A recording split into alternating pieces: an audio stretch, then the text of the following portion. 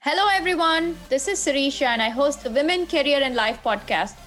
Just like you, I've traversed varied paths, stumbled a little, picked myself up, and learned a great deal on my journey. Many of us face similar questions, but we don't always get to have a conversation with our friends or peers. In this podcast, you will hear real stories that you can connect with on the challenges of navigating career and life. You must be wondering who I am. In my everyday life, I'm a career woman, a mom, and an avid reader. I'm also a road tripper, amateur gardener, and even a fashionista on some days. Join me and my guests as we have an open and honest discussion on career change, trade-offs, and working across boundaries. You get the idea. It's a perspective you simply may not hear anywhere else. Hello, everyone. I am so excited to be back in my hometown of Chennai in India. And I am recording this episode, which is the 1-year anniversary of the podcast. It is so exciting to reach this milestone in the Women, Career and Life podcast. I would like to thank all of you for listening to the podcast and being able to share your stories and your journey as well on this platform. I also want to take time to thank the guests who have been generous with their time, their expertise, and sharing their intimate stories with us so that we feel like a part of a community and can engage together to learn from each other. I'm sure you can hear the crows in the background, and I hope it doesn't take away from this episode's recording. When I look back to a year ago when I first started to think of doing the podcast, it was just an idea, and I was able to brainstorm it with my good friend Usha Nadividi, who was able to help crystallize those thoughts to generate this podcast. It's been a huge learning, an amazing journey, from starting to hear your own voice on the podcast and see how it sounds, to be able to record, do pre-production and cold emailing guests, to also then learn how to do post-production, get into the social media space. Even this whole idea of what I'm doing now, recording in front of a camera, is just so far out. I would have never thought to do it. This episode is obviously quite different. And I wanted to take time to celebrate it and celebrate everybody who's been part of this community, this journey, and talk a little bit about what the guests have shared with us over the last year. I wanted to go back to our 16-year-old self, where Beena Shah talked about how she started her first job and started to work there, and how she's made financial decisions that are impacting her 40 years later on as she continues to take care of her parents and give back to the community. We also heard from Sai and Shravana Kancherla, brother and sister who came as immigrants from India as students, and how they've managed to establish their financial space. And they talk about their early career decisions, and they just bought their first house as well. So it's really amazing to hear these different stories and to learn how we can impact our own finances, our own money journeys, and learn from these, because we all have different perspectives. It's a very personal space for us to be in. And when we continue to look back, Angel and Stephen, who I've known for a very long time, talk about not only just their financial journey, but how they started off college through scholarships, or their entrepreneurial journey, which Stephen talks about Star Wars figures. They talk about steps really early on and saved from their first paycheck, where money went away from it, and how they've invested it and are ready for retirement, but also how they're protecting their wealth and assets for their children in the future. We heard from Laura Vanderkam.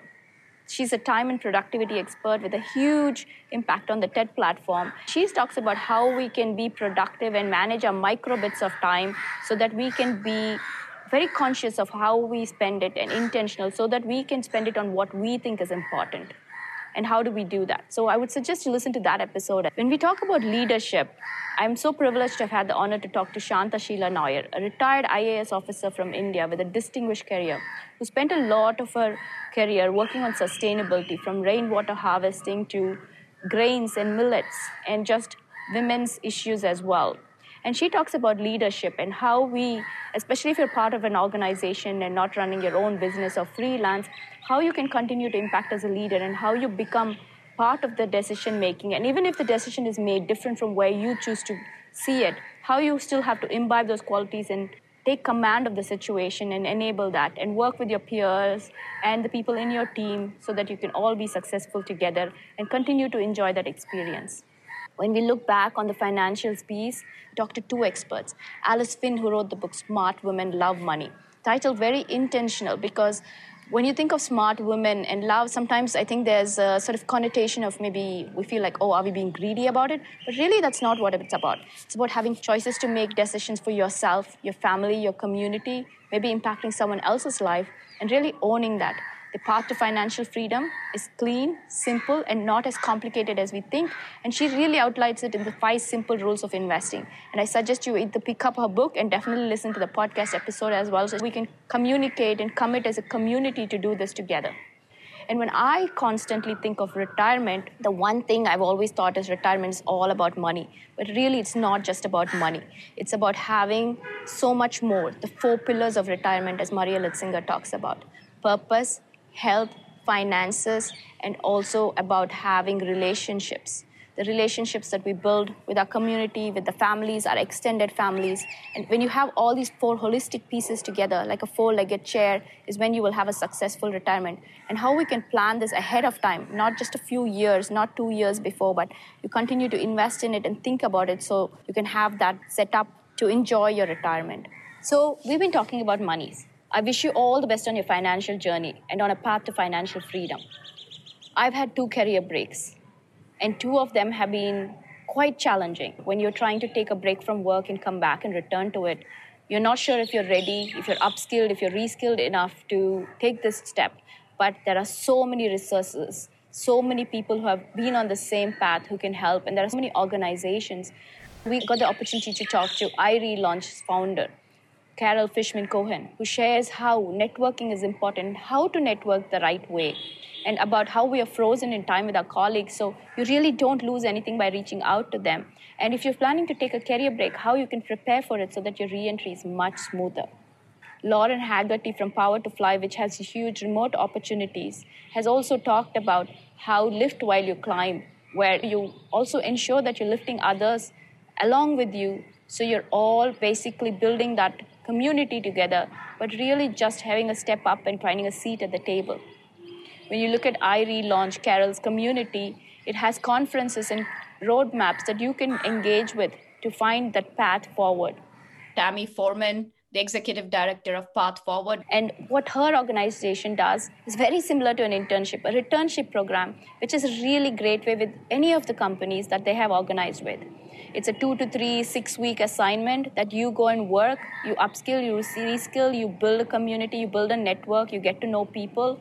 The company gets to know you, and the best part is they get to evaluate you and decide on whether they want to hire you, and you get to evaluate them at the same time and make the same decision. How great is that? When we look at return to work, we also talk to some people who have gone through the experience. Vidya Narayanan, who stepped away when she had her kids, but also has not just returned to work, but has actually made the transition from corporate to academia successfully. Kavita Kanukalnu started her career after 40. She was a stay-at-home mom. After many years as a dancer, she started a dance school and then upskilled through Salesforce and Tableau and started her work as a part-timer and then was able to convert to full-time. And she talks about her journey and shares really her personal story. There are so many stories, so many people who have talked about what they've done. And it's a great way to see their experiences, see their journey, and learn for ourselves and feel like we're not alone. And be able to reach out to them, listen to this podcast episode and other podcasts to find these resources so that we can all enable what we consider success in our own lives and what we think is important to us. I've had many mentorship experiences, and my first one was with the NASA scientist who worked on the Hubble telescope. When you look at mentorship, Bertha Aro, who as a leader, MentorNet and Great Minds in STEM, is really invested in helping disadvantaged children and young adults to be able to find a pathway from K to 12 through PhD. It's great to be a mentor. I would recommend and urge everyone to be a mentor and a mentee. If you're really looking to do it successfully, listen to Nirisha Garimella and Thien Lee's episode on how to build a symbiotic relationship. They built a strong relationship that just goes beyond the norm, and they've talked about how that personal journey has impacted them. When we also talk about mentorship, let's not just talk about mentorship and sponsorship, but really having a board of advisors. So you want to be the CEO of your career and your life, and so how do you build that personal board of advisors to impact all of these various aspects that you're interested in? It's a continuously changing impact. You're not always on the same journey. Your thoughts are changing. You might want to detour and do something different. So how do you keep that board diverse and dynamic when you're looking for inputs? Don't look to your peers or look ahead to the people who have been ahead of you, but look to the younger people who are behind you, because you can learn from there and you can also see how far you've come along. As I finish this recap, I hope you tune in to the episodes that you thought were important to you. Listen to them and share them.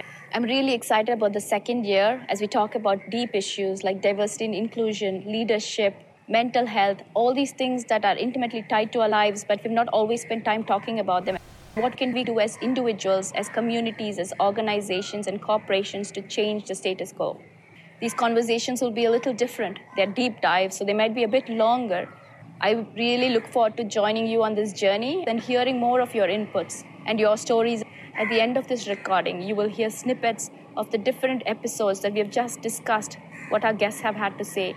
Beena Shah. I would advise that it's okay to ask for what you're worth, knowing what you're worth, have a confidence, be hardworking and be ethical, and it will get you there. Shravana Kancharla and Sai Kancharla. Number one, even if you don't invest, you need to save. I think that's a huge safety net. Having cash on hand or savings on hand is pretty important just because you never know when an opportunity comes. I would probably say is to have a more active role in your finances and investing it, because it makes more sense to have it work for you than just like sitting there at the banks. And here really don't give you any amount of interest that makes any sense. Angel and Stephen Thomas. I would say don't live above your means.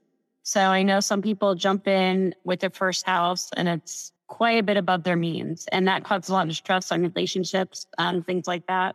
So start saving from day one. I would say at least 25% of your salary, honestly.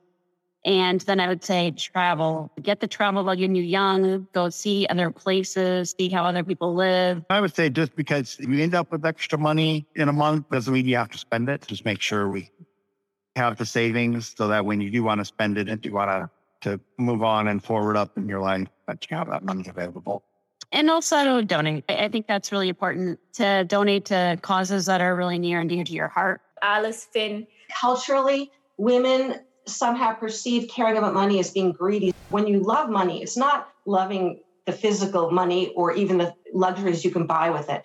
It's what it will do for your life to give you opportunities and choices, and what you can do also to help the other people in your life that you love. So if you have resources, you can take care of yourself and you can take care of your family. You can pay for an education, you can pay for down payments on a home, start a business or start a nonprofit. It gives you choices and opportunities. And that's a really powerful ability to have, especially later in life when you might have ideas that you want to put to work. Lauren Haggerty. Take every interview you possibly can and apply to everything. Because, in my opinion, job applications and interviews are in many ways like a performance. So the more you do the performance, the better you're going to get at it. So the more that you practice your interview skills, the more that you get your resume out there, the more that you ask for feedback on all of these things, the better you're going to be when that dream job, that dream opportunity comes around.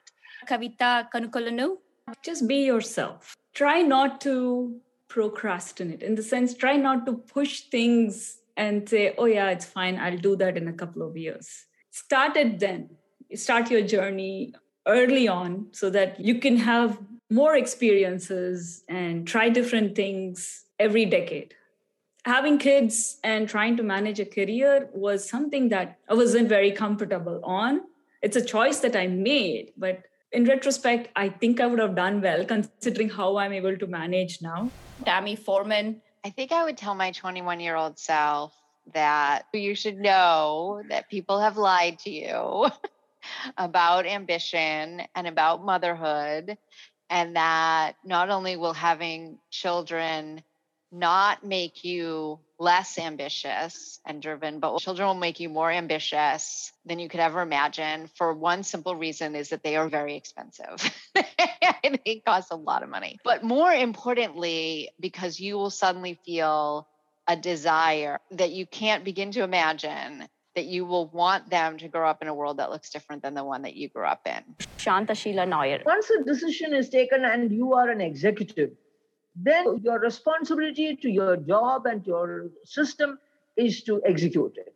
And to execute it well as if you believe in it, and you must do your best to see that it works. At that time, you can't work on personal egos. That this is what I said and they never listened to me, so I'm not going to do it, I'm going to make it fail. Your idea might have also failed. You don't know. To be a good leader, You have to learn to demand respect and also to accept responsibility. Carol Fishman Cohen. First of all, that's completely possible to relaunch your career after a career break, even if it's an extended career break. And in fact, on our podcast, we have a mini series of people who take longest career breaks. And the range of the longest career breaks range from 25 to 31 years, even people returning to technical roles. Laura Vanderkam. The idea of the mosaic is just that you can move time around into different categories. And by being a little bit more flexible and a little bit more open about whether time is for work or life or something else, you just allow for a more broad perspective. Bertha Aro. We focus on the education access. We focus on expanding opportunities, introducing people to what STEM is. We have what we call the AIMS model. We serve general underserved students here in the US. We want to inform them about college and all the access opportunities that are available. And so we want to plant those seeds. So we want to inspire people. M is for motivation, and the S is for skills.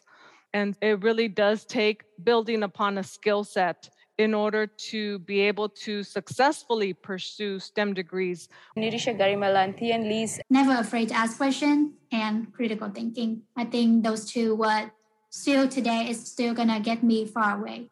I'm a very different person I am now. I'm a little farther away from 21. When I look in the rearview mirror, one of the things I would have told my 21-year-old self to have the courage to stand up and speak up for myself. And it's okay to make mistakes. Tell her to continue and be very confident about doing is asking for help and asking questions. Be sure of yourself and stand up for yourself. With Maria Litzinger. The definition of retirement now from a lot of people is really a reinvention of themselves and a whole new chapter of life that they're looking forward to exploring.